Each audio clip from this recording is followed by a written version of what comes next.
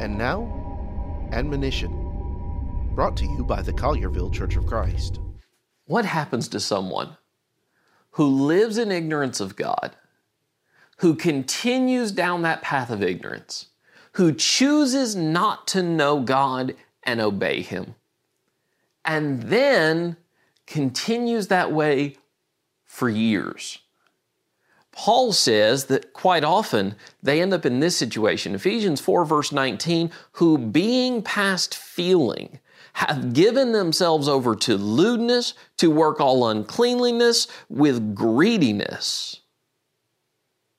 But then he says to the Christians in Ephesus, but you have not so learned Christ.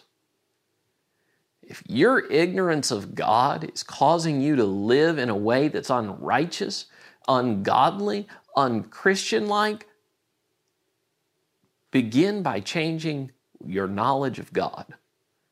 Begin by going back to God's Word and searching for God's instruction for your life. For more from the Collierville Church of Christ, visit colliervillecoc.org.